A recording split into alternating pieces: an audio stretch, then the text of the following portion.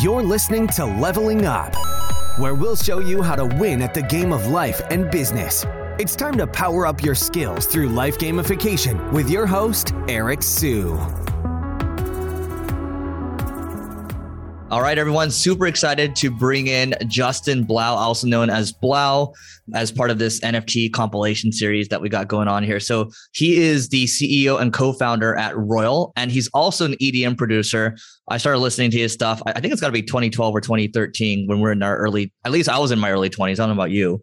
But I mean, Royal, I'll let you explain it in a second, but I think it's genius. I was just talking to a couple other kind of entrepreneurs that have moved into the NFT space. But I think here's the byline. So it's a music investment platform that makes it easy for fans to invest in artists and earn royalties alongside them. So I think that's super exciting. But Justin, I want to start off with welcoming you first. And yeah, let's just start there. Yeah, no, thanks for having me. Royal has been my baby and been an idea that I've been thinking about for basically 7 years. This is just its current form, giving people access to investing in music assets, which are traditionally only accessible by record labels and private equity funds. Giving the public access unlocks incredible emotional value that's associated with owning music and truly owning the music that you listen to, as opposed to collectible music, which we think is less interesting. Amazing. Let's talk about your story too, because you have an interesting story. It's not always a straight line for people. And so you went literally all over the place, right? So what is your story? Yeah, so I studied finance in college, structured products and index derivatives. I was going to go work at BlackRock, but I dropped out of school before my senior year to become a DJ. My career was kind of taking off organically, and thanks to YouTube and Facebook. I performed at a lot of colleges and then started performing at festivals. And that was my career for 10 years. But I always kind of had my other foot in the financial world, was always interested in cryptocurrency, starting in 2014 through my relationship with Cameron and Tyler Winklevoss, who introduced me to Bitcoin back then, and just followed as Ethereum kind of launched and as certain dApps were being developed. I was just so excited about this potential of disintermediating what is otherwise a heavily counterpartied and intermediated business. And so I kind of was always thinking about how crypto could affect music, and as I did some experiments with that in 2017, 2018 with NFTs and live music, just kind of exploring that. Royal is kind of the final frontier of my vision for how I think crypto and music intersect, which is this idea that anyone can be a record label, anyone can own the music that they listen to and actually influence its success, and have, create this aligned incentive mechanism between fans and artists that otherwise didn't exist, where a fan and an artist are actually partners in the success of that artist, as opposed to a one-way consumption world where, most fans can only interact with music in a flat demand curve, unilateral way. They can buy a license on iTunes, they can pay for a subscription service, they can pay for a piece of merchandise, or they can go see a performance. But none of those things really unlock the true value that music creates in people's lives. And so when you give a listener the opportunity to participate in the upside of an artist's success, you start seeing things completely change in the dynamic between artists, fans, and between all these intermediaries. And so that's what we do at Royal. We give people the ability to actually own a piece of their favorite songs. I want to talk about the mechanics in a second, but you had this one tweet talking about how artists only make 12%, I believe, of a $40 billion global music industry. Is that correct? Something like that, yeah. Yeah, which is nuts, right? So this is going to change things. So yeah, can you talk a little bit about kind of, how the business makes money? How does it work exactly? Yeah, so the idea is pretty simple. When you buy an asset on Royal, right now it's a streaming royalty right in the song. So the more the song is streamed, the more royalties accrue to the asset. That extends not just within Web 2, but also in Web 3. It's a legal right. So any kind of streaming income would be owned and co-owned by both the artists and their fans should the owner purchase an asset. But then the assets have additional features beyond just simple royalty ownership. Artists can kind of add features as they may, thanks to the composability of tokens in general. Exclusive access, content, community functions, whether it's private Discord channels and whatnot, are all high value add to token holder communities. And so I've kind of experimented with this personally. I basically am the guinea pig for all my crazy ideas, and Royal is like the kind of final iteration of that. Got it. Let's talk about that project, and then I want to come back to Royal in a second. So you've done a couple NFT projects now. I mean, can you talk about kind of the biggest success? Because I think there are some headlines there. I think Forbes even did a piece on it. So yeah, back in February a year ago was kind of the big impact of a journey that I started maybe 4 years ago when I auctioned my album on my own website in a ranked auction format And that was the first 8-figure NFT sale ever, and was just a crazy moment for the music business, and thinking about like the value of music is drastically undervalued in regular markets. And that was kind of the inspiration for me to start Royal. But there were a bunch of other, that was kind of my album. And then I worked with my art director, Slime Sunday. We have a side project called SSX Blau, where we do audio visual, unique art on chain. And that was kind of the first iteration of my recent NFT journey. But yeah, there's been a lot of stuff that I've done over the years in NFT experiments. And, it all kind of aligned with this idea that the public should have access to participating in musicians' careers. Ultimately, fans are the ones that drive a career forward, and they have zero participation. So that's kind of the core principle that I've been excited about, and NFTs kind of help unlock that. Got it. And that one sale, was it what, $11 million? What was it? 11.7, yeah.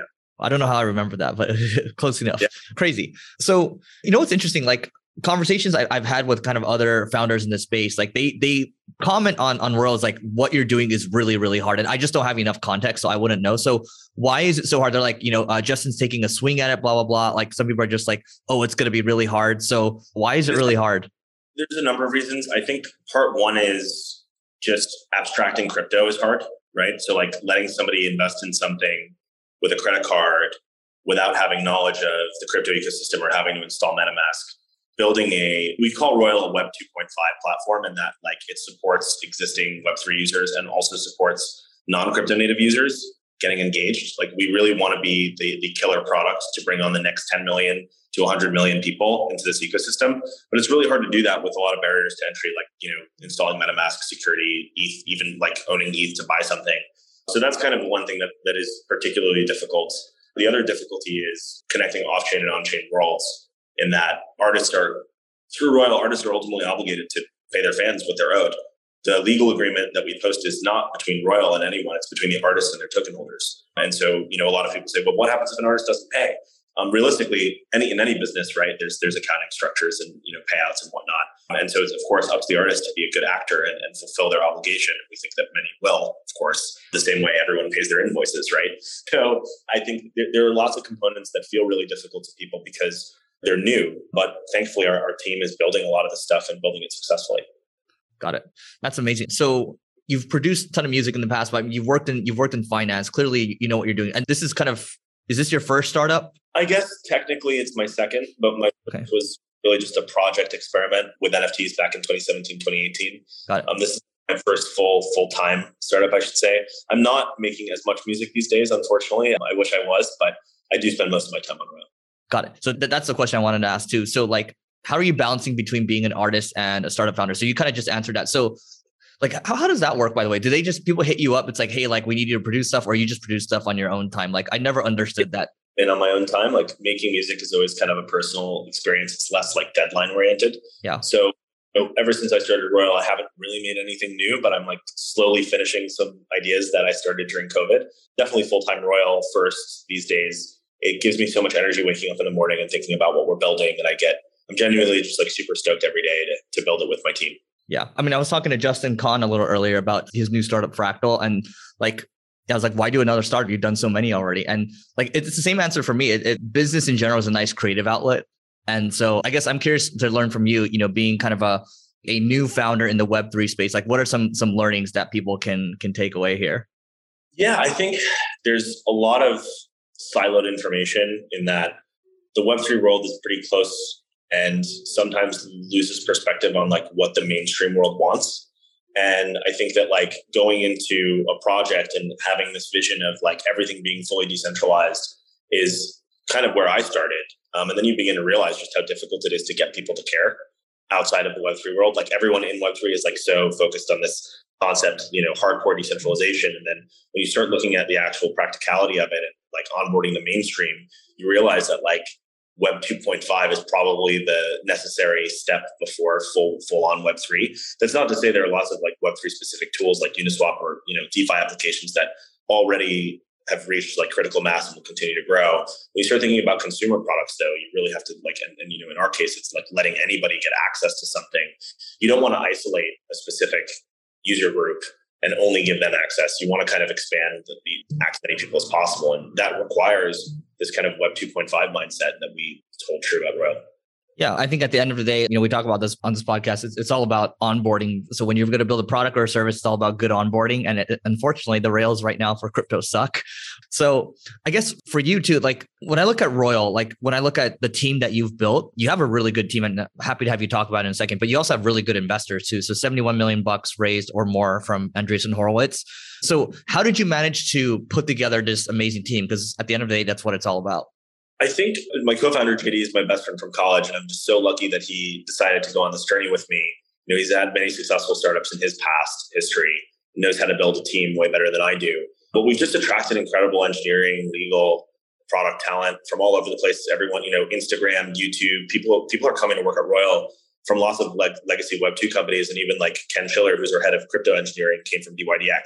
So having like this combination of expertise from Web 2, Web 3 world is exactly kind of what we need to build the right product. And we're just lucky that people share the vision and are really excited by it. Amazing, man. And so I want to go back to your NFT project, and then the same question is going to apply for Royal too. How did you go about marketing selling that 11.7? So people are going to say, oh my God, Blau was a big DJ already, big producer, like easy for him to do. Like, I want you to, I don't know, maybe expand upon that. In all honesty, there was when we did that auction, the expectation was less than $100,000. It was an experiment. Whoa. It was truly an experiment that just worked without me ever, knowing that it would work. The idea of a ranked auction was always interesting to me. I kind of came up with that format from my kind of background in economics, thinking about, the scarcity of a physical asset at the end of an auction versus the more flexible scarcity that could exist in crypto in an auction format where you can access like all parts of the demand curve. Yeah, it was incredible, really. It was like a lightning in a bottle moment where people were just excited to own the first music album NFT ever, right? And that was a special moment. It was a combination of all these different things, but there wasn't really that much marketing in the sense that like a lot of the growth that I've experienced has been truly organic. Like obviously there's social posting, like general awareness, but like no paid advertising or anything of that sort. It's all just kind of word of mouth, hardcore believers. And that's how you really build a movement. So that album is the very first NFT album ever.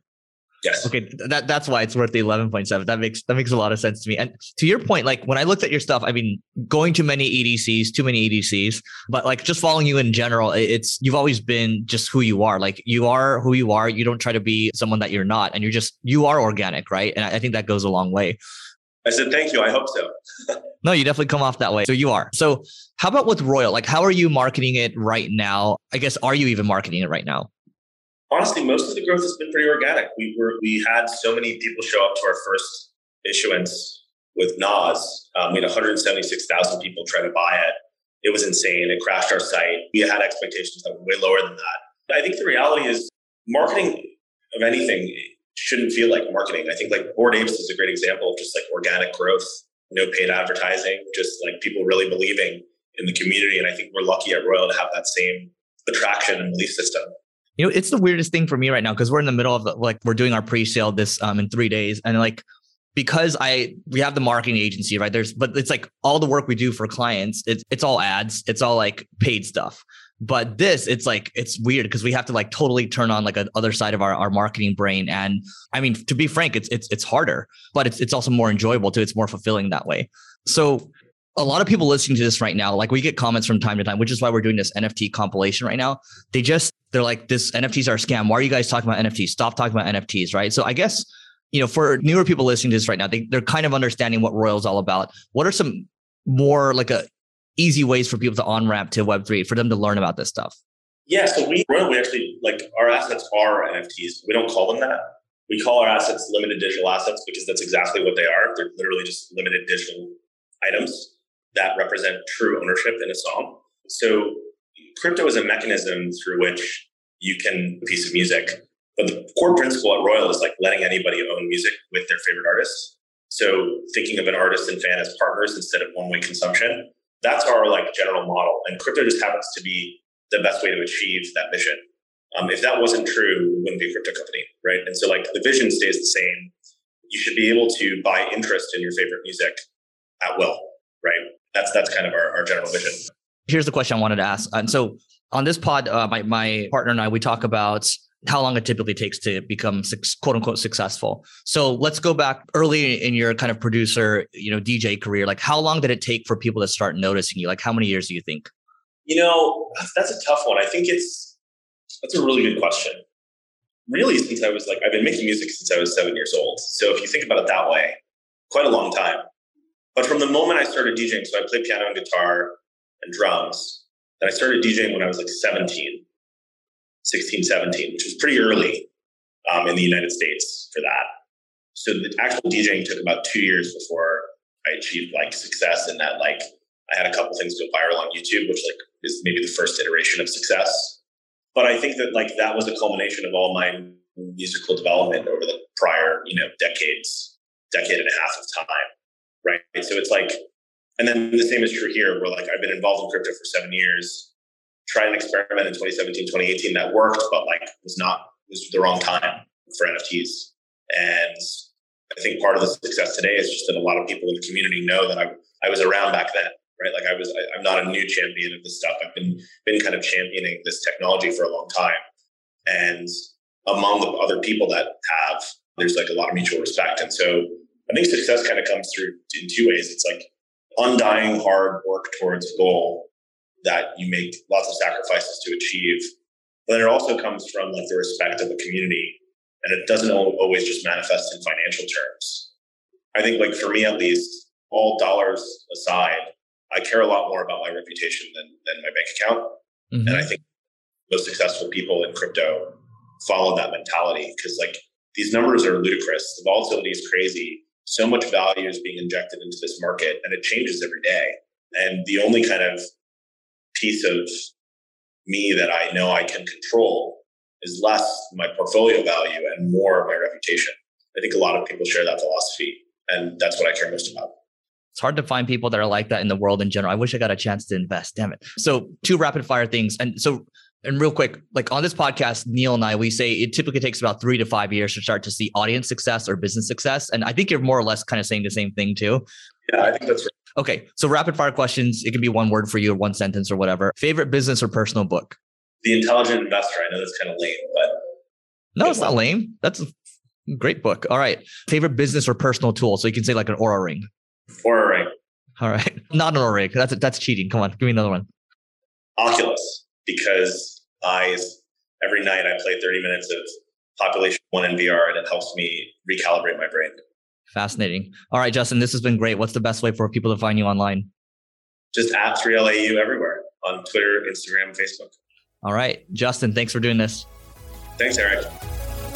You may have completed this level, but many more bosses await. If you're looking to level up in marketing or business, just go to singlegrain.com/leveling-up to get access to our individual and team training programs. That's singlegrain.com/leveling-up.